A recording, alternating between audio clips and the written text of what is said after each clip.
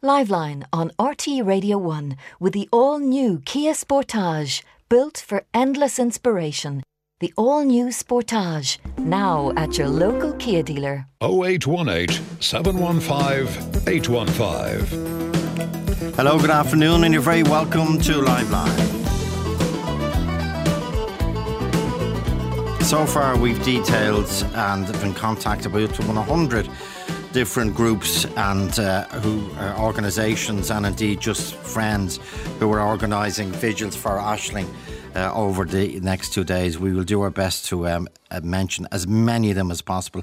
If you wish us to mention for us to mention your one, please text us. Please text us the details, the time, the exact location. In other words, not being pedantic, but Main Street in a lot of towns in Ireland can be a very long street. So exact location and the exact time, today, tomorrow, Sunday or whatever. And as I say, we will do our best to give every one of them a mention. Already, I can tell you, as I've just said, over 100 vigils being organised this afternoon, tomorrow and indeed Sunday. Katie, good afternoon. Hello, Joe. How are you? Good, thanks. Tell us your experience, Katie. What happened? I suppose there's a number of things that have happened. I'm 25 now, but looking back over the last few days on different experiences that I suppose contribute to this kind of culture of men harming women or making them feel unsafe, I can nearly pinpoint something from each year of my, I'd say since I was about 18, you know. Okay. But I think, two experiences that happened with a walking home situation actually happened in the day after each other. They were both together. One of them, the first one happened when I was, I would have been 20, and I was walking home from the library in college. It would have been maybe February, so it was dark.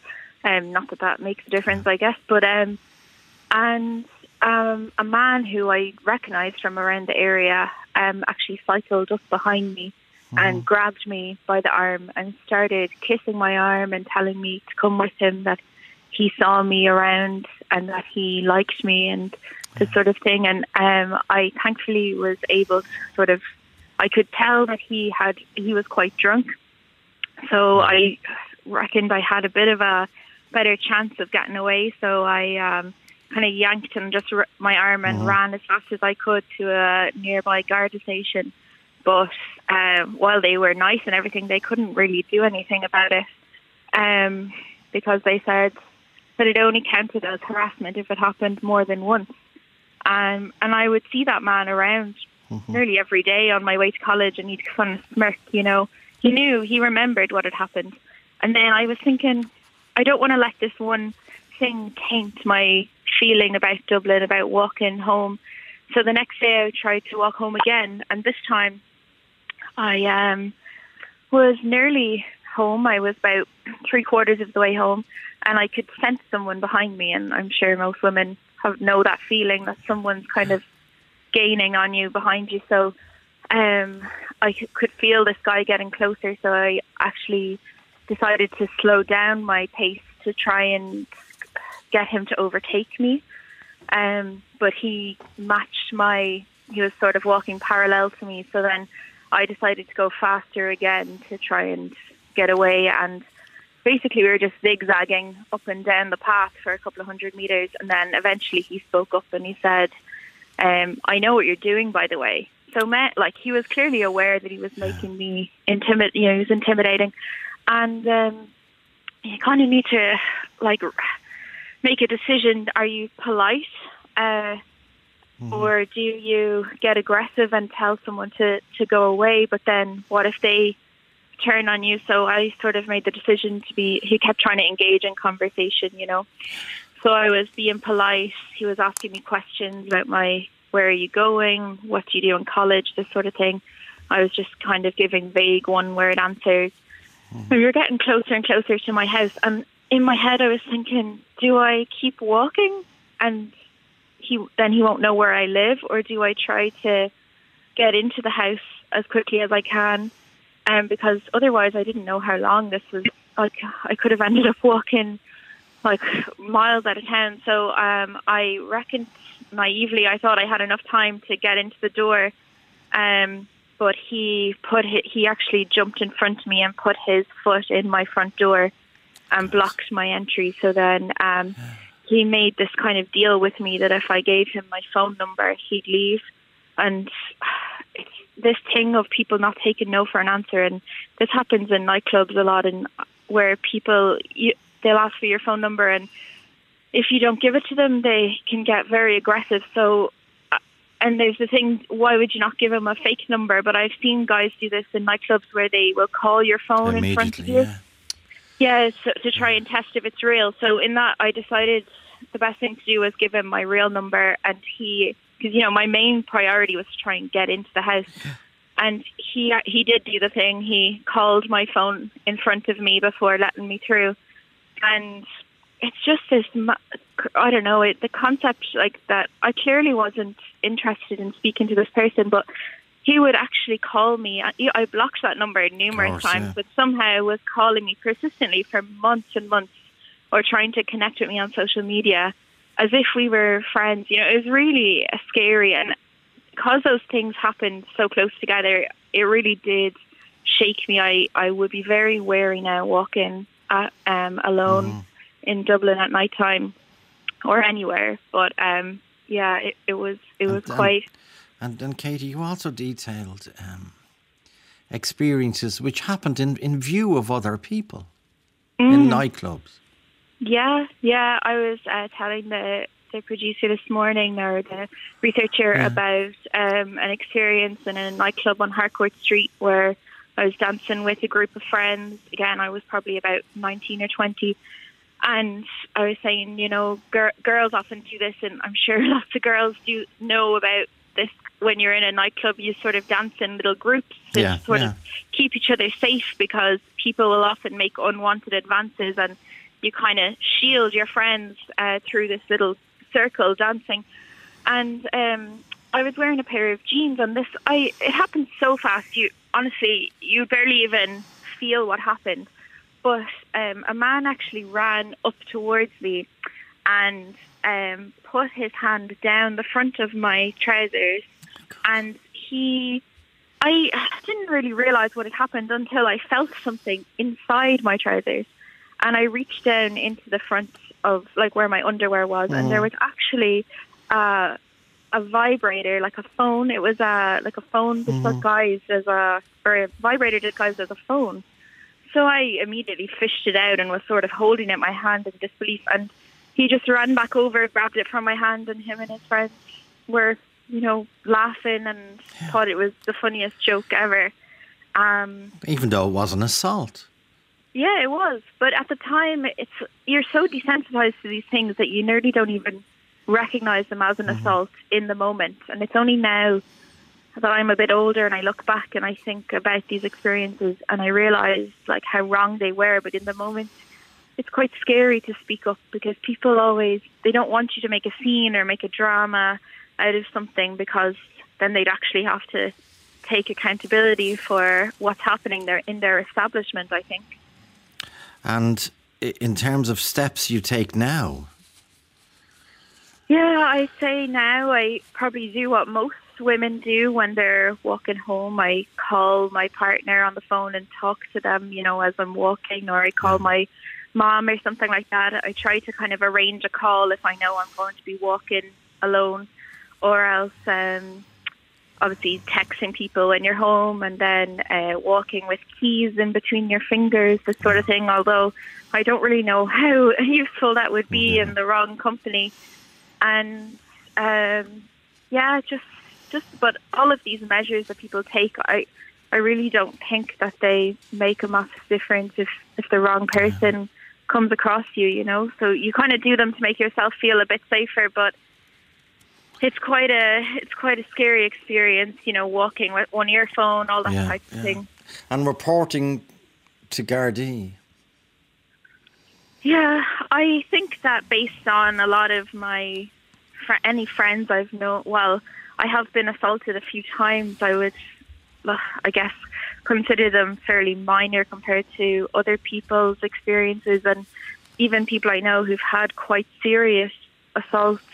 it just seems like the guards don't act on it, or I've even heard of people being told, are you sure you want to pursue this? It's going to put you through a lot of stress, almost being dissuaded by guards into not to pursue it because of the amount of work that it will entail to go through with the report and the stress that it would have on you as a person. And I suppose when you see things like what happened in Belfast with the trial with the rugby players a number of years ago, and you see the way that girls have to put themselves on trial almost and are criticised by people on social media and in the mainstream media, you really have to weigh up whether it's worth it or not, putting yourself through that, because it just feels like very few people get justice.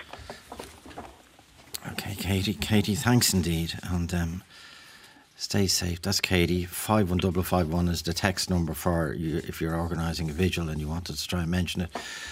Joe at rt.ie is the email, and 08187158815. Sarah, good afternoon, Sarah. Hi, Joe. How are you?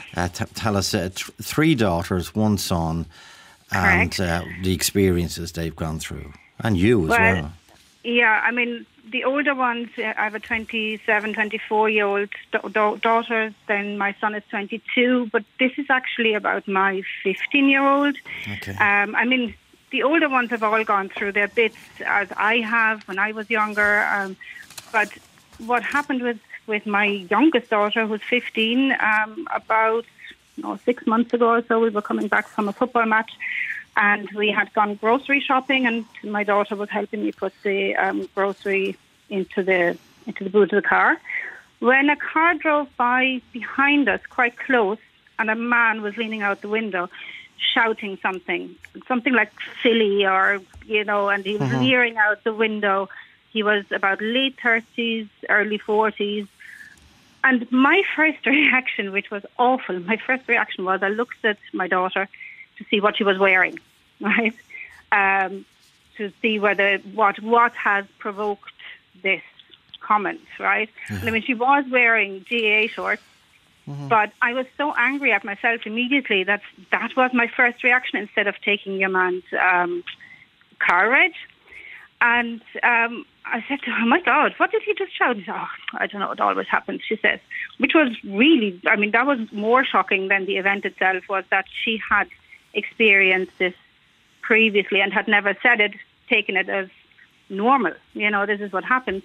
So I decided to kind of watch out a little bit, because I would drop her off to, like, say, the local shopping centre to meet up with her friends. Okay. And I've seen it. I've seen young men, older men, just kind of nudging each other as she walks past.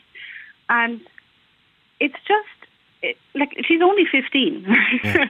And for her to have to go through this, it's just not right. And I really, really think that while I don't believe everything should be landed on the school's doorstep, I do think that in this case, it has to be male role models, male teachers, coaches, addressing this as and starting a conversation with young boys, men, about respect, about what you do and what you should do if you see somebody doing something wrong, just to protect young girls and women all the way up then. But I think it has to start in school, really, among their peers, really. Okay, thank you, Sarah. Catherine is in Waterford. Catherine, Hi. Again, like Sarah, Sarah had 3 daughters, youngest 15, 1 son. You have 3 daughters as well. The eldest is 14. Yeah. And tell us what happened. I suppose it's kind of like what's happened over the last few days has made me realise and kind of reflect on so many of these things that happen to you as soon as you become a woman, as soon as you develop a woman's body, it starts, and it really maybe wanes off a little later in your life, but it's relentless up until that point. And I suppose I feel a bit sad to think that my own daughters they'll obviously have to experience all these things as well. And actually, when I was speaking to the researcher about it, I couldn't even choose. So many things have happened to me that I couldn't even choose one of them. Because like the speaker there a few minutes ago, Katie, I totally agree with her. We are so desensitized to it now. It starts when you're young in clubs and nightclubs when you're out on the road, and it just continues on relentlessly, and you roll your eyes at your friends and you just say that's just how it is, and it's really depressing. And when you say it's that's how it is, you in other words, you feel powerless. I think so, because I think, at the end of the day, I think the system is set up in such a way that people are not really punished for these things, and there's no real recourse for women. I mean, I had something happen to me in the middle of the day as well when I was in my 20s. I went to the guards. Nothing ever came of it. And the guards were very nice, as Katie said as well, but nothing ever came of it, even though I went in and I made a statement about it.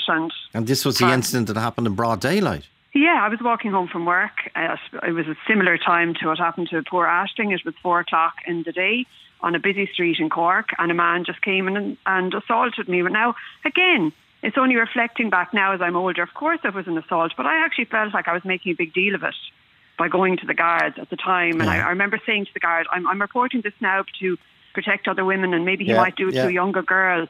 And the guard kept saying, but it's sexual assault. And I was going, oh, yeah, but it just, it was the middle of the day as well. Unbelievable. Okay. Catherine, stay with us, please. Jennifer, good afternoon. Hi, Joe. Your experience goes back a long way, but it has affected you for a long time. Go ahead, Jennifer. Well, you don't forget these things. I was out one night in Cork in a well-known pub with the toilets were upstairs. I was drinking downstairs. It was the jazz weekend and it was busy. And I went upstairs to go to the bathroom, and on the way up there's an alcove and there was a man sitting there on his own, and I clearly remember how he looked. Mm-hmm. And he had no drink, nothing in his hand. So I'm in the cubicle doing my business, and I heard the door opening, and somebody came in, and that was all I heard until I looked up, and this guy that was on the alcove was looking down at me. I started roaring. I told him, get out. Yeah, I was in my late 20s at the time, and he didn't like what I was. He went out. He turned on all the taps in the sink so that that no one would hear me roaring. And with that, I stood on the toilet to look out at him to see what he was doing.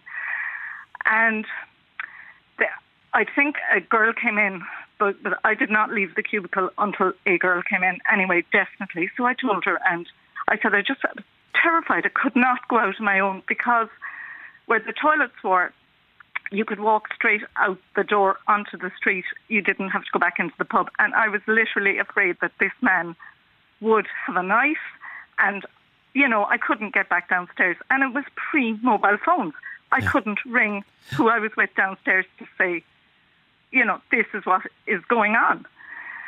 But it was yesterday listening to your programme and listening to some girl hiding in the bushes twice. I went away for a weekend, and a big guy, 6 foot, whatever, followed me into ladies in a hotel again. And I didn't realise he was there until I went to lock the door, and he pushed in the door trying to get in on top of me. Now, again, my voice came in. I roared at him to get out. I kicked him, Joe. You can't go for a run. You can't go to... I will never again go use a public toilet on my own. And men joke that women go in groups to toilets. I understand why they do. But, Joe, and what I think the worst thing I did, I never reported any of those incidents. And I'm berating myself since yesterday, or since hearing about Ashling Murphy, that, I did nothing. Am I worse? And why are you so down on yourself for... I'd remember both those men. Would you? You would, yeah. And I'd remember their faces distinctly. And I've rarely gone back, actually, to both places. Yeah. Now, you have a daughter, you say, as well, 20. I have, she's 23 shortly. Worked in a pub. you know, she had her bum pinched numerous times. She'd give out about it. And men think this is acceptable. This is what and other men laughing at their friends doing whatever they're doing, like the girl who had the vibrator stuck down her. We've got to stop this. We've got to tell men this is not acceptable. And men have to check men. Men have to check men, yes. Yes. You detailed an incident last week. Oh, well, yeah, I just detailed it because I think the lack of respect that men have in this country. Okay. Jennifer, Sadly. thanks. Yeah, thanks indeed, Jennifer. Okay. Thanks Thank you. indeed. Let me do a list so far of the vigils for Aisling that have been sent in to us so far. 51551 if you want to try and get a mention. The Market Square in Blessington, County Wicklow, 4 p.m. today. Clane Athletics Club, 6 p.m. this evening. The track outside school in Wirra in Clane. Ardagh Post Office, County Longford today at 4 p.m. Cork City, Saturday morning, 9:30 at the Atlantic Pond. The bank of the canal opposite, it's a pub called the Hanged Man. That's in Milltown in Newbridge, County Clare, 7 o'clock this evening. The Grotto in Dunboyne, 4 p.m. today. Doneraile Park, the car park there. Doneraile Park in County Limerick, that's today. That's tomorrow, Saturday at 4 p.m. Ballybay Town Park, Ballybay, County Monaghan, today at 4:30. The Steps of Portmarnock Beach in North Dublin today at 4 p.m. West End Park, Newmarket, County Cork tonight, beginning at 6 p.m. Vigil in honour of Aisling at Knock Plaza at 7 o'clock this evening, Friday. A candlelit musical vigil at 6 p.m. today at the Tourist Office Plaza in Kerr, County Tipperary. And tonight, Friday, at 7:30 p.m, there will be a candlelit rosary prayers and music at the Grotto in the Our Lady of Knock Church car park in Turlockmore, in Lacca, Turlockmore, County Galway. I'll detail more of them as they come in. 51551. Liveline on RTE Radio 1 with Kia. Discover our 2-to-1 offers at your local Kia dealer. For more, log on to kia.com. Talk to Joe on 0818 715 815. Vigil for Aisling in her home parish of Killocky from 7 o'clock this evening. The GAA pitch in Mount Bolus. Mill Street Town Park in Cork at 6 p.m. this evening. Gather at the AstroTurf. St. Colca's Athletic Club in Kilcock. Remember, she was going for a run. Kilcock, Kildare. Vigil 6 p.m. this evening. Starting at the Park Run start line on Shaw Bridge to Allen Bridge along the canal. All welcome. Candles, torches and of course high-vis jackets. Skull will hold, County Cork will hold a vigil at 5 p.m. on Monday the 17th at the tennis courts on the route to Skull Pier, and a vigil and a walk for Aisling in Tinnahealy, County Wicklow on Sunday evening at 6 p.m. Again, high-vis, please, meeting in the Market Square. Siobhan, good afternoon. Hi, Joe.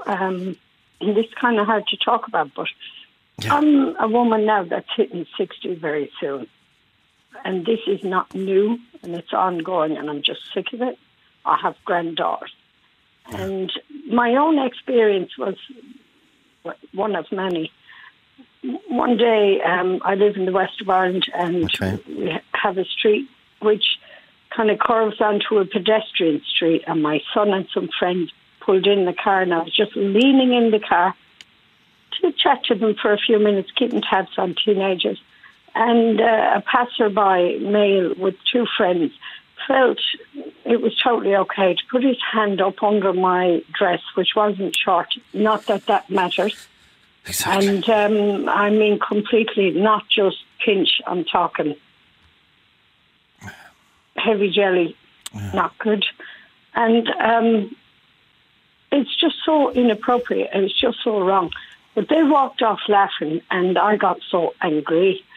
I ran away from my son's car. They all thought, what's going on with me? And I was wearing flip-flops, which I found hard to run in, so I took them off.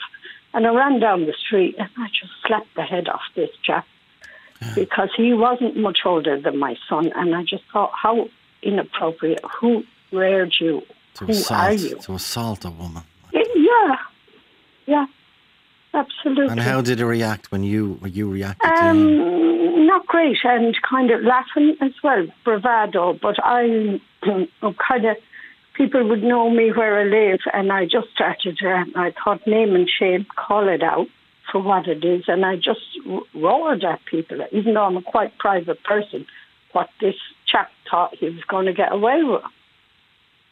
Now, I never went to the police. Yeah. But if that's how people think they can behave, it's just... From that young age. But if you ask every woman in Ireland, have they been raped, I can guarantee you. And that was broad daylight, 1 o'clock in the day. And there was other young lads with him. Yes, and they had just arrived in our country. Now, it doesn't matter where you're from. I'm not into, that. But they had just arrived in our country, and they actually thought, and just for the record, they were white, because I don't want people to think, migrants or, nothing like that. Not one of the perpetrator who assaulted you, it was a crime what he did. But the other two, his other two pals, neither of them took... For them, that was all a joke. Yeah. It was all a joke. But I was old enough to be their mum. Yeah. And still. But I gave him a good slapping now with very sad. But I called him out. I just called him out, and I started screaming at people what he did. Yeah, you're right. And that's... I don't know. Okay. Siobhan, thanks indeed. All right. 500. Okay, I want Irish women to start reporting all of this, because, there has been situations where things are happening to girls and people take out their phone and video it rather than report it. Yeah. So something has to change. Yeah. And the day video games allowed extra points if you reverse back on top of a prostitute, grand theft auto, all this stuff. And Siobhan, when you were shouting about what this criminal had done to you, was there any reaction from the part of, I don't want to blame them, but was there any reaction? Yeah, because I was slapping him with a flip-flop, which was quite pathetic, but it was all I could think of doing. Yeah. And I just called, but people just think it's comedy. It's no joke. It is no joke. And I don't blame people, because they wouldn't believe that was my reaction. Yeah. But you see, it's very hard to react when you're caught in the hop. Yeah. We all have this plan of what we do if this happened. But when it actually happens, you're caught, and that's how these people seem to operate. They catch you on the hop. I don't understand it. I never will. Okay. Siobhan, thanks. All right. Thanks indeed, Joe, Siobhan. and thanks for highlighting it. I want women to stand up in Ireland, and I want the judiciary. Most rapes in this country are perpetrated by people who are out on remand for rape already. Why is that? Okay, Siobhan, why are these guys getting out like? Okay, Siobhan, thanks indeed, and kind regards. Michaela, you were listening to Katie earlier on and her experience in the nightclub especially. Michaela. Hi, Joe. I was astounded at how she spoke so eloquently, and it spoke like she was speaking as me. I'm 27 years old. I know she said she was 25, so we're in that same age bracket. And her point on unwanted advances on nights out, she said it so well about how giving, you feel like you have to give out your real number. You don't want to cause a fuss in fear of your safety in case the man you're talking to feels rejected.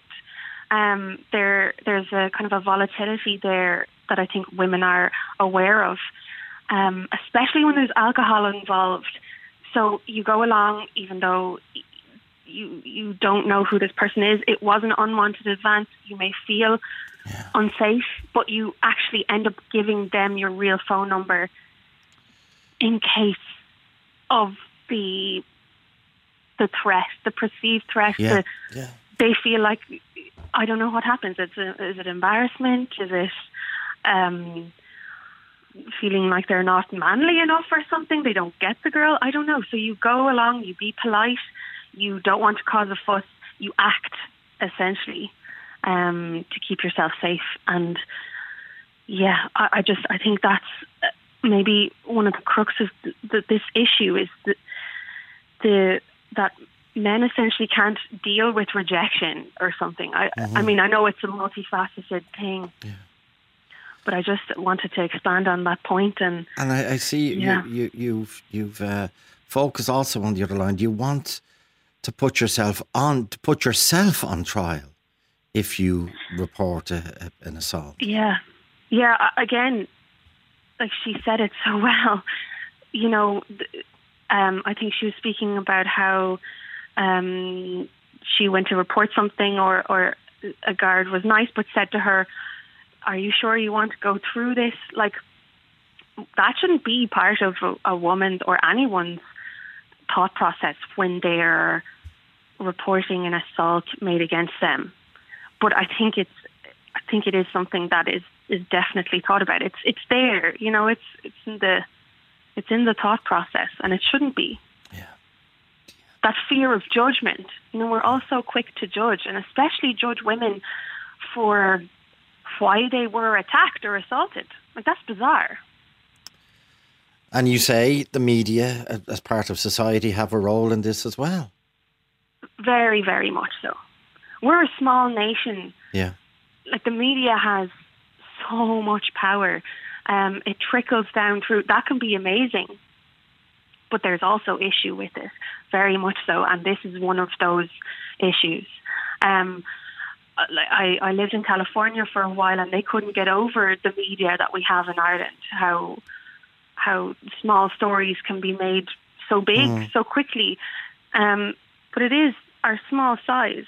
Yeah. And I really think that our national bodies, RTE, and I mean, this programme is amazing, getting women's voices across, but I really think that RTE is at the top, it's at the helm, and it can change the narrative. It has the power to do so. And there's other broadcasting and indeed print media which have a big role as well. Okay, Michaela, thank you so much, Michaela, and stay safe. Thank you, Michaela. Joe at rte.ie. Talk to Joe on 0818 715 815. And I'll give more details of more vigils, as I say, over 100 at this stage. Later on in the programme. 51551 is the best way. If you please would give the exact time, the exact location and the day, please. Dr. Siobhan Quinlivan. Siobhan, good afternoon. Good afternoon, Joe. How are you? Good, thanks. It happened, 3 days ago? 3 days ago, yeah. So my daughter, who just recently turned 13, was walking home from school in her school uniform at 3 p.m, and she was approached by a boy from another school, and he asked her, would she get with him? Now, the boy was a complete stranger to her. She was wearing a mask and earphones and going about her own business, and yet was approached with an unsolicited sexual request and an unwanted, request. And it struck me, well, there was a few things that kind of struck me about it afterwards was, this young boy felt it was totally acceptable to approach a stranger. He had that sense of entitlement and no sense of upset or anything like that. This was a perfectly ordinary thing for him to do. And, she, on the other hand, what it led to, and I suppose it's one of those things that we hear about how men and women occupy public spaces differently. But it's worse than that. Women occupy a lot less public space because we reduce our context because we know we're not safe. And there's research, international research, that highlights that as girls go into adolescence, their worlds shrink. Whereas when boys go into adolescence, their worlds expand. And some of that research highlights that, girls occupy as little as 1/3 of the world that their male counterparts occupy. And it highlights that the reason that girls' worlds shrink is because of fear for their personal safety. And as a parent, we try to navigate that personal safety. You want your daughter to be, independent, fearless, brave, out in the world, but equally you're very conscious of the world that they're living in. And, so therefore I find myself on occasion limiting unfairly her world. Yeah. I don't allow her to walk shortcuts home. I don't allow her to, play. There's a local play field here, but it's not visible from the road and it's quite dark, the route into it. So she's not allowed to go to that on her own. So I'm limiting her world and trying to keep her safe. But equally, even when she's in that public safe space on a public road that is incredibly busy in the middle of the day, she is approached. And she is approached by people, asking for sexual contact, total strangers. Yeah. And I think it's that sense of, and to be clear, I asked her, she's just turned 13, and I asked her how she dealt with the situation. What did she do? And what she said was, she put her head down. She didn't make eye contact. She just walked on because she was afraid she would draw him on her. Now, I listened to one of your earlier callers saying how the unwanted advances start early. Well, she's just turned 13. And that fear of the volatility of the response, if you don't, placate the man, or placate, in this instance, the boy. And that's exactly what she did. And she had totally internalized that behavior. So it is about that ability, that, I suppose, inability of girls and women to occupy public spaces safely and to occupy all of the public spaces. Not that we're naturally restricting ourselves. We're naturally trying to make ourselves invisible in society so that we don't draw attackers on us. And that's how she was operating. And I said, how did you walk home? She, at 13, had earphones in her ear so she could pretend she couldn't hear in advance. She was wearing her mask, even more so. She was covering herself to avoid that unwanted attention. And it was unwanted. And I think that's the other point. I know somebody has said to me, maybe the person was just trying to get to know her, maybe it was a joke. But she was cross and annoyed when she came home. It wasn't funny. It wasn't flattering. And she didn't want it. And it was unwanted attention from a young boy. And that means it is, from him, it is natural for him to do that. But for her, this is what she's putting up with. And I remember when she told me, my response, she was very cross. I was really upset because I thought it started. Yeah. She's now going to face what all Irish women have faced. And it has started at 13. And I'm sure it starts younger for other children, but it's that level of unfairness that, children, and she is a child, can't occupy this society in a safe way. Okay. Thanks indeed, Siobhan, and kind regards to you and indeed your daughter, to Siobhan Quinlivan. Sinead, good afternoon. Hi, Sinead. Hi, how are you? Good. Hi, Joe, how are you? What was your experience, Sinead? Yeah, so look, I just kind of, with, the very sad news of Aisling, I just felt compelled to just tell my story. And, it's scary how many women are coming forward now to speak about incidents that just happen on a daily basis. So it was about 4 years ago, and I just finished up work for the evening, and it was a really sunny summer's evening, and I was going across town to meet my now husband and a few friends for a drink after work. Right. And I was walking down the side of Central Bank. There's a lot of construction work going on there now at the moment, but you used to be able to kind of go down the side of the bank. There's an undercross there. It's quite dark. There's a couple of steps down, and that brings you into Temple Bar. So I was walking along there. I remember I was texting on my phone. I said, look, I'll see you in a minute. And I had the headphones in, and I was listening to, I remember the song specifically. It was Hall & Oates, Rich Girl. Okay. And I was walking down, and the next minute I felt a hand just on my backside, which obviously I got a bit of a fright. But then as I went to kind of turn my head, I noticed that the person's head was right, almost breathing in, down my neck. And the next minute he reached in under my skirt and forcibly grabbed me. And it felt like his hand was there for about 10 seconds. So of course I was completely stunned and shocked, and I was frozen in fear for, a few seconds. He swiftly made his way down the steps and turned off to the left and scuttled away. And I don't know what came over me. I just, I screamed initially.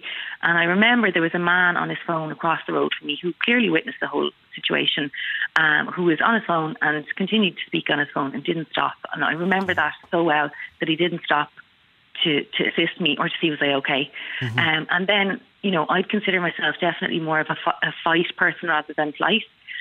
So I don't know what came over me, but I just got this overwhelming sense of anger. So I actually ran after your man. I kicked him so hard off the backside that hopefully he couldn't walk for about a week after it. And then I just thought I have to get a photo of this guy. So I took out my phone, put the phone right up into his face, and I said, it actually ended up being a video. I said, you're caught now, you're not going to do this again. And he just smirked and off he went. So at this point, I was in complete shock, rang my boyfriend and I said, look, I've just been assaulted, you need to come over here, I'm really shaken. So he then made his way across Temple Bar to meet me. But, this was pre-pandemic. The streets are bustling with people out drinking, having a good time, enjoying the nice weather. And there was guards patrolling Temple Bar at that time. And I managed to flag down, a paddy wagon. I said, look, I've just been sexually assaulted. I'm really shaken. I need to find this guy. So in fairness to the guards, they were absolutely excellent. They made me get into the car. I showed them the picture. They said, okay, this is a great picture. We're going to find him. They drove around Temple Bar with me in the paddy wagon, and they stopped several, bouncers on the doors of different bars and said, "Look, do you know this guy?" Took my phone, showed them the picture. Now, unfortunately, we couldn't find him at that point. So then I went on, met my husband or my boyfriend at the time, and I said, "Look, I think it was my sister that may have said it to me. Do you know what? You should just post that on social media." So I said, okay, I'm going to do that. Now I'm not really big into, Instagram, Facebook and all that. But I said, look, I'm going to do it. Put my profile on public.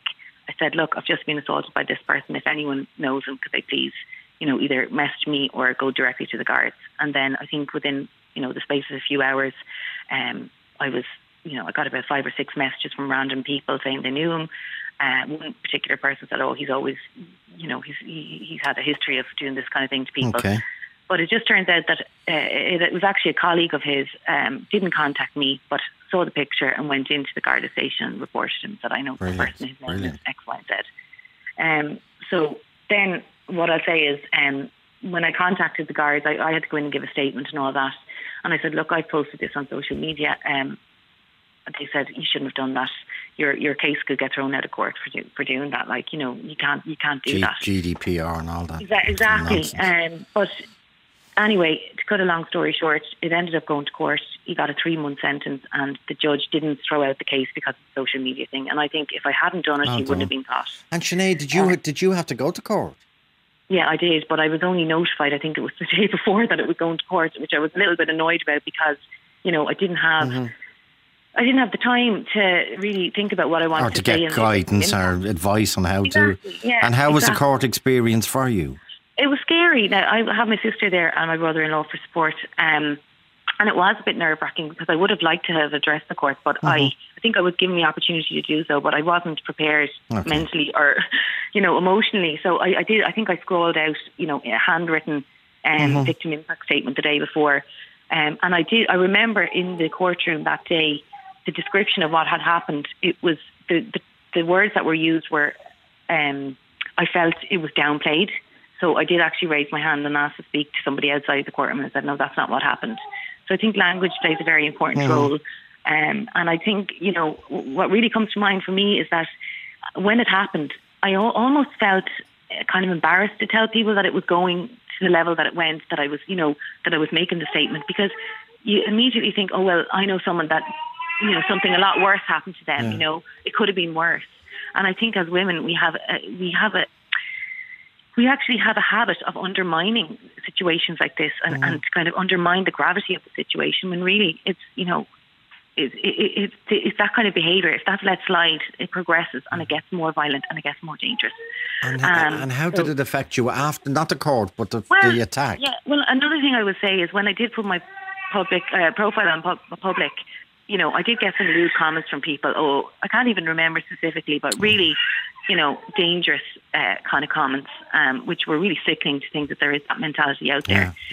But I will say that, I'm not a drinking violet by any sense of the term, but I am scared when I'm walking out on my own. I always look over my shoulder. I have a little baby now, and I will not go out at night time with it. It gets dark so early here, but the fact that happened to me in the middle of the day says a lot as well, and I just think what could have happened if it was somebody more vulnerable, somebody maybe that had a few drinks, that didn't, that was more vulnerable than I was on that day.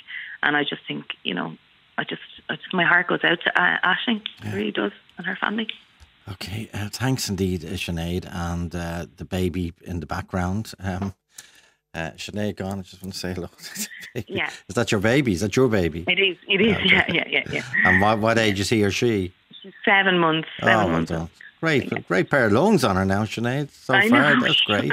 Great. He does. Okay, stay safe, Sinead. You and your beautiful daughter. Okay. Thanks. Thank you so much, Louise. Good afternoon. Hello, Joe. Centre of Dublin, Jervis Street car park, extraordinarily busy car park. What happened? 9 a.m. in the morning. Yeah, that's kind of what made me call in, Joe, because I think everybody's kind of focusing on these things usually happen late at night or in a place that's kind of isolated. But mine was like maybe three or 4 years ago, and it was just on my way into work, parking up in Jervis Shopping Centre. Just a normal morning. I'm always the sort of person that's running late, so I kind of just run into the car park. I just pull up and get out of the car, and for some reason I just noticed somebody was kind of circling my car.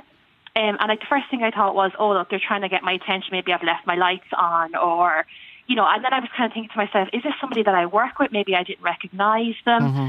So it didn't frighten me at the start. But then, as people were coming and going past their cars, and he was still there, and he kind of was just around the back of my car, and I thought, this is really weird. So I took out my phone, and I think I rang somebody. I can't remember. Maybe I just pretended. But I just felt really weird. I just had this really weird gut feeling, and I kept seeing him in the mirrors, and he was just kind of smirking at me, and I felt uncomfortable enough that I actually started the car and I moved down onto one of the other levels in the car park.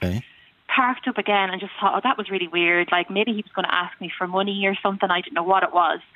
So I still was a bit shook, and I kind of waited until I saw somebody else walking across to the lifts, because I just thought, I don't want to go over to the lifts in case I do see him again. And I saw this lady with a buggy, and she was going to the lifts, and I saw a man with a suitcase, looked like he was on his way to, I don't know, but I just followed those people and kind of nearly ran towards the lifts. And when I got into Jervis Shopping Centre, I went up to the desk where you have inquiries about the car park or customer service, and I said it to one of the people there. And they were great, to be fair. They said, look, we'll go up and we'll look around. Can you give us a description of what he looks like? And I kind of got the impression from them that somebody else had already made them aware of it, because they asked me, was he carrying anything with him? And I do remember he was carrying, to me, it looked like an empty penny shopping bag, like a paper bag. You can tell when there's something in it and there's nothing in it. Yeah. And so, that made me even more kind of thankful that I did say something to them, because I did get the impression that they had already been made aware of it. Okay. And they said to me, I was kind of anxious about the fact that I was going to have to go back to the car park later that day to leave. Would he still be there at night time? I didn't know. And they said, you'll come straight to the desk when you need to go back to your car this evening, and someone will walk you up to your car. Great.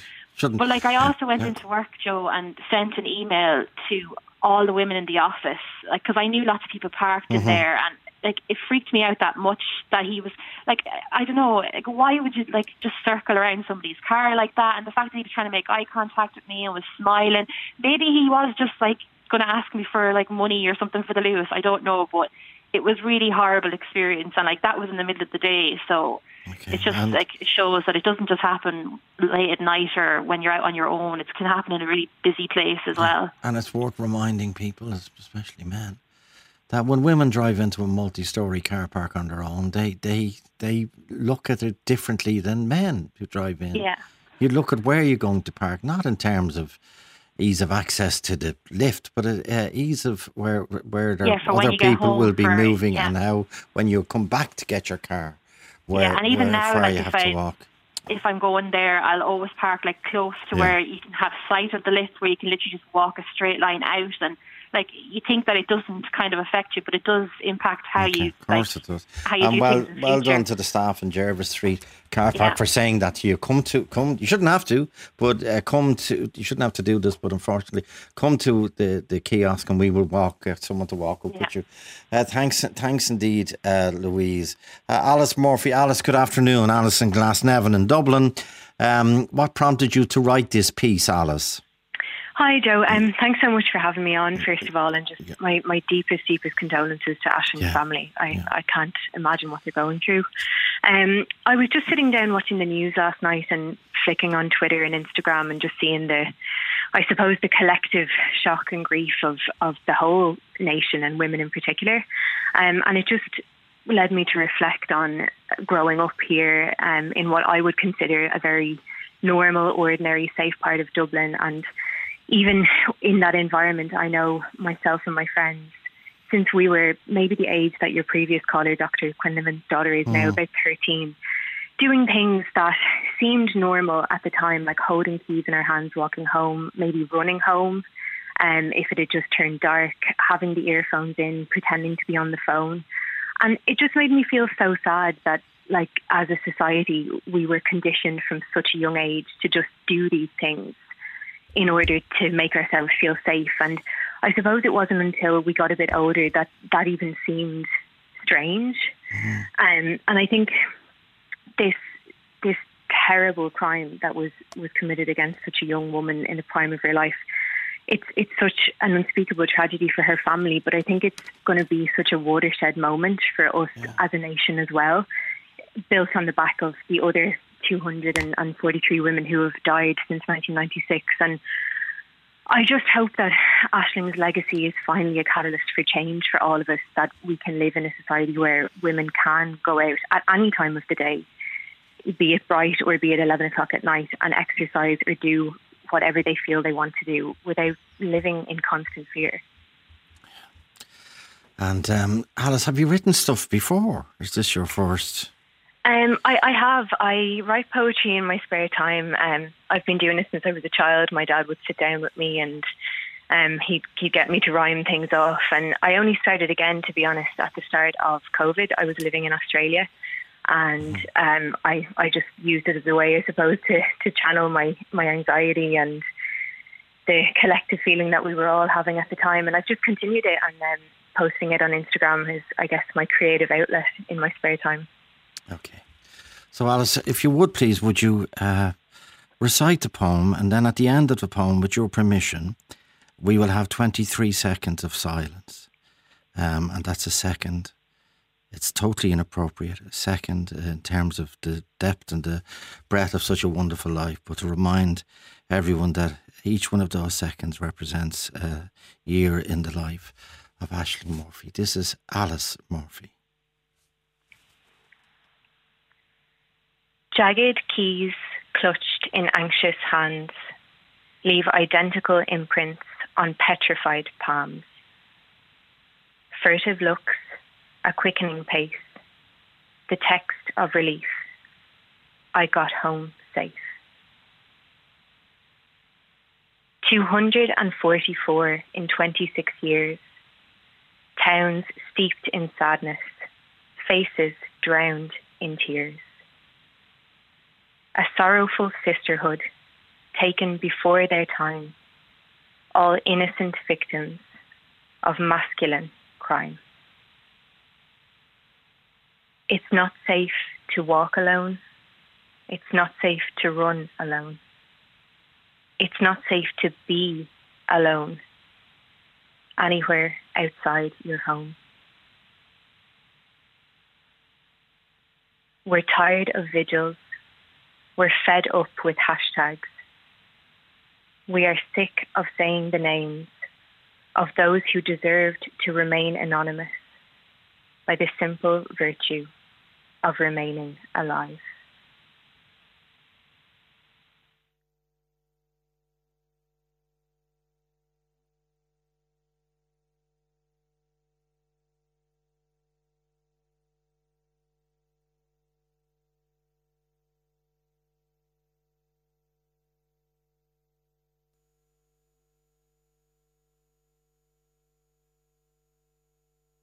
Liveline on RTE Radio 1 with the all-new Kia Sportage, built for endless inspiration. For more, log on to kia.com. Joe Duffy! Talk to Joe on 0818 715 815. A vigil in Mount Mellick, County Laois, 6 p.m. tomorrow at the Christmas tree.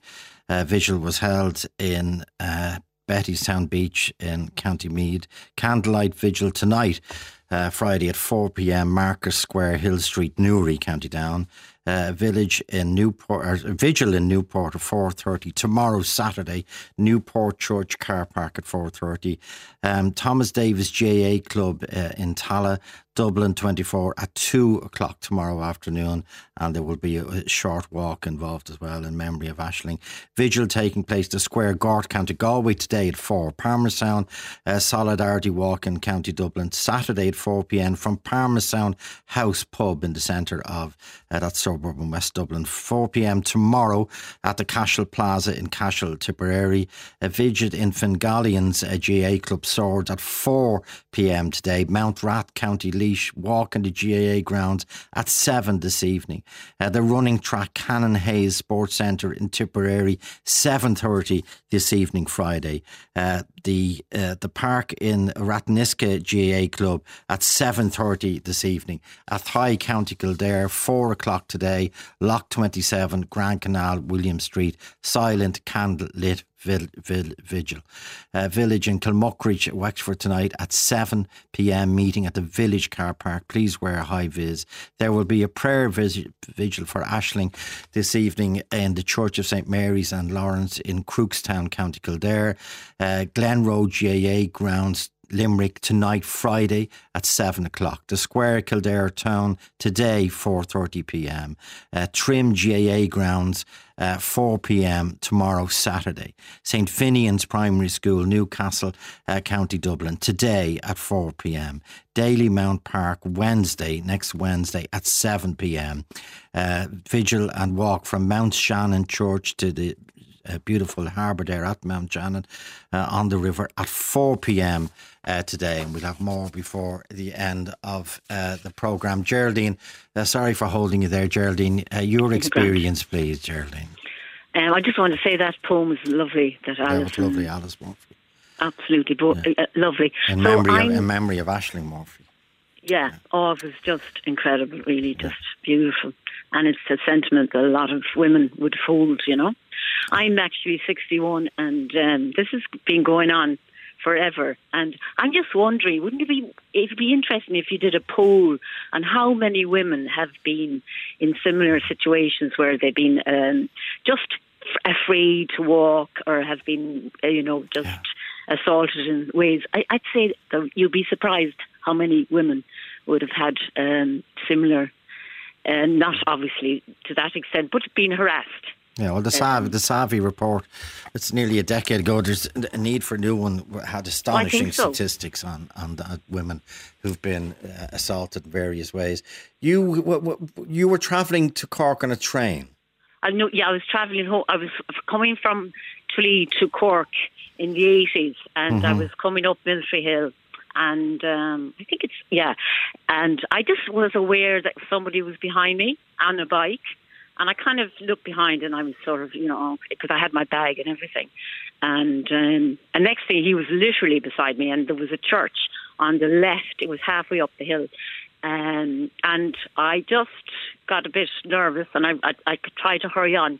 And he literally, he just dropped the bike and caught me and dragged me right down to the back of the church. And I screamed all the way down, which I was so lucky I was able to do that. And got me back on the, he was, while we were behind the church. And then I just sort of, you try and think, what am I going to do here? I have to stall for time. So I kind of told him, I said, listen, why don't you bring me and the bag out as if he would, and you can have whatever I have, you can have whatever money, whatever you want, and I'll leave you, take the bag, whatever. I was stalling, and I was just so lucky that somebody heard me. Somebody in the nearby house, or there was houses, a kind of line of houses there, and they heard me and they came running out, and I was just so lucky.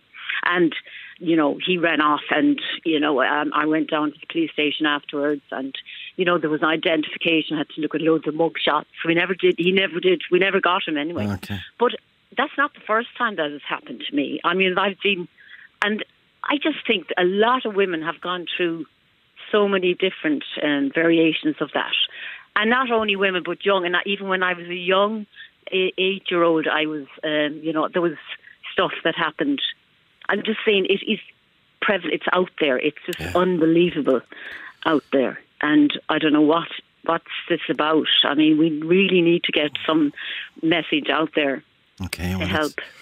And your unfortunately your awful experience adds to that message for people. Thanks indeed, Geraldine O'Rourke. Grania, what happened? It was in London.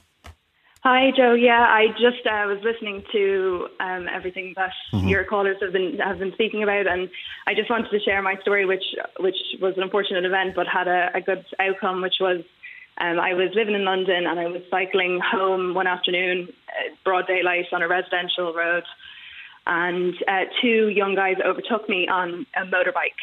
And as they overtook me, they reached out and slapped me, obviously below the waist, as you can imagine. And it kind of it shook me, but luckily, it was a minor incident. They drove off and I managed to get the license plate. So I got home and I called the Met Police and I reported it. And it turns out, of course, the license plate was reported as a motorbike that was stolen. So there was very little they could do. However, because of the nature of the assault was considered as a sexual assault, they insisted that they send out a police officer to my home to speak to me, to ensure that they could assess whether I was, in need of counselling, and to make sure that I kind of recalled the whole event, and just really to make sure that I was okay. And they insisted it happened. It did. I think the police officer stayed with me for maybe 30 to 40 minutes to make sure that I was okay. And if I hadn't been, they would have referred me on to additional support services. And I just, I think it really. I really appreciated it, and I didn't really realise until that officer came down how much it affected me. And that's something I think I heard a lot of your callers say, which is you kind of don't, in the moment, you're just trying to get through it, and then afterwards you realise the kind of impact it's left. So I don't know if that kind of support exists in Ireland, but after a report, but I would hope it does, because it really stood out to me and helped me. Okay, Grania, and the police took it seriously, and they kept coming back to you. Thanks indeed, Grania. Amy Bourne is in Kildare. Amy, what happened? How you doing? It was about 4 or 5 years ago that I was in town coming home from a concert, and I was at traffic lights in my own car, red light, and a guy came up and knocked on the window, and Worley said, "Oh, are you a woman?" And his friends were behind him, laughing away, giggling, walking on the pavement, and I'd kind of got out, opened the door to get out to kind of push him or something, but I had no shoes on, so it was all I could do, and the lights went green. And sure, when I went, I think he got a bit of a shock that I was prepared to get out of the car, and he ended up on the ground on his backside, but the lights went green, so I had to drive on. But he was actually left sitting in the middle of the road, but I'd say they were on a night out, a gang of about 5 or 6 lads, I'd say in their late 20s, maybe 30, but it wasn't until about 10 minutes later that it kind of kicked home, this is why, there's probably a few drinks taken, but someone coming up to your window like that, at about midnight, in the streets of Dublin, it was just off Georgia Street, and it was only afterwards that it got us kind of the fright kind of set in, Yeah. I'm just looking up, and again, what happened to you was in a public place, but I mentioned the Savi report. It's a sexual abuse and violence in Ireland report, and it was done 20 years ago. Sorry, it was published 20 years ago, and my understanding, and if it's not, it should be, is that there's another one on the way 2 decades later. But the stark figure from that was, in the Savi report by the Royal College of Surgeons, Darrell Hannah McGee, Rebecca Garvin, Mairead de Barra, Joanne Bourne and Ronan Conroy, 42% of women reported some form of sexual abuse or assault in their lifetime. Amy, thanks indeed, and stay safe. Joe Duffy. Talk to Joe on 0818 715. We're trying to keep up with the number of vigils we're being told about. This is a list of, I think it's nearly 100, compiled in the last hour by Grace Waller and Fiona Donlan, with the music of Shabelle underneath. Dublin, 4 p.m, the Dáil. Limerick, 6 p.m, Arthur's Quay Park. Belfast, 4 p.m, Belfast City Hall. Derry, 4 p.m, Guildhall Steps. Tullamore, 4 p.m, Tullamore Town Park. Carlow, 6 p.m, the Fountain Carlow. Clonmel, 6 p.m, the Main Guard. Nina, 4:30pm, Bamba Square. Cappencur, 4:30pm, Digby Bridge. Dundalk, 5pm, The Square. Waterford, 6pm, People's Park. Bray, 4pm, Bray Town Council. Wexford, 4pm, The Quay. Navan, 4pm, Blackwater Park.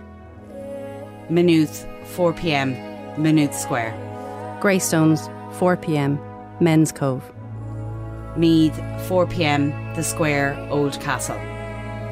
Donegal, 5pm, The Diamond, RD. Waterford, 6:15pm, Walton Park, Dungarvan. Kerry, 4pm, Library Place, Killorglin. Strabane, 4pm, Strabane Square. Kerry, 6:16pm, The Pier, Ballydavid. Kerry, 4pm, Town Square, Tralee. Cork, 6pm, Clonturk Place. Clare, 4pm, The Fair Green, Ennis. Armagh, 4pm, Market Street. Gorey, 6:30pm, Main Street.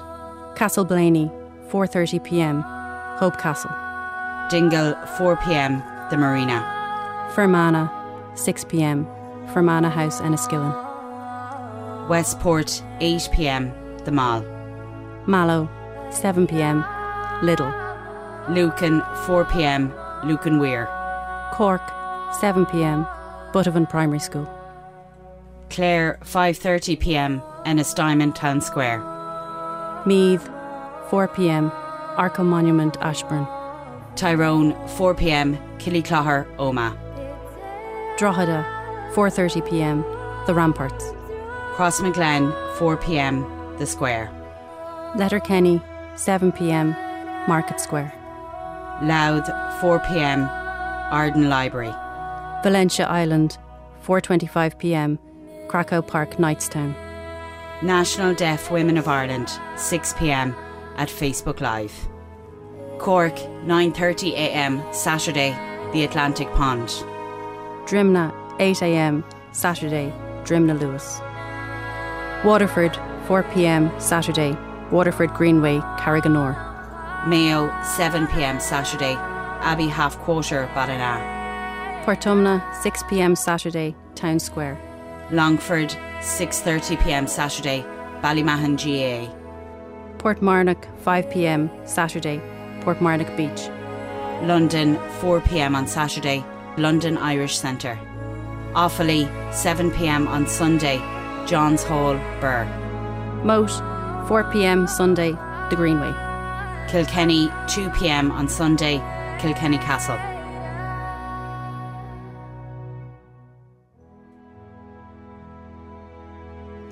Kinsale, 4pm tomorrow, Trident Hotel. Walsh's Island, County Offaly, Candlelight Vigil this evening at 7:30. The main, Newcastle West, County Limerick tomorrow at 4pm. St John's Church, Clontarf Seafront, 4:15 today. A village in Ballydavid, West Kerry at 6:15pm tonight with some traditional Irish music. Candlelit Vigil, Market Square, Clifton, County Galway at 4pm today. A vigil this evening at 7pm in the gardens of the Parochial House in Arklow. Lackett Trail, Turlough, County Galway at 4pm tomorrow, Saturday. Vigil for Aisling, relighting the star on the Christmas tree. O'Connell Square, Mount Mellick tomorrow, Saturday at 6 o'clock. Rest in peace, Aisling.